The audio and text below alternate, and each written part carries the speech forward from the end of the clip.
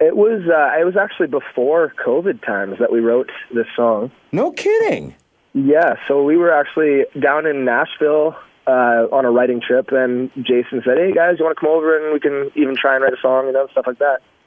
So we went over to his place, and it was early in the morning and stuff. We just had a coffee and really didn't think anything was going to come of it.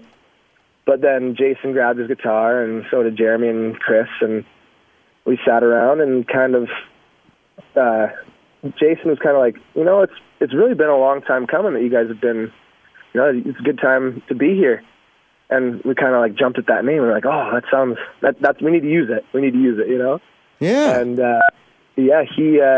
it was, somebody made the guitar riff and just kind of wrote itself, honestly, in a couple of hours.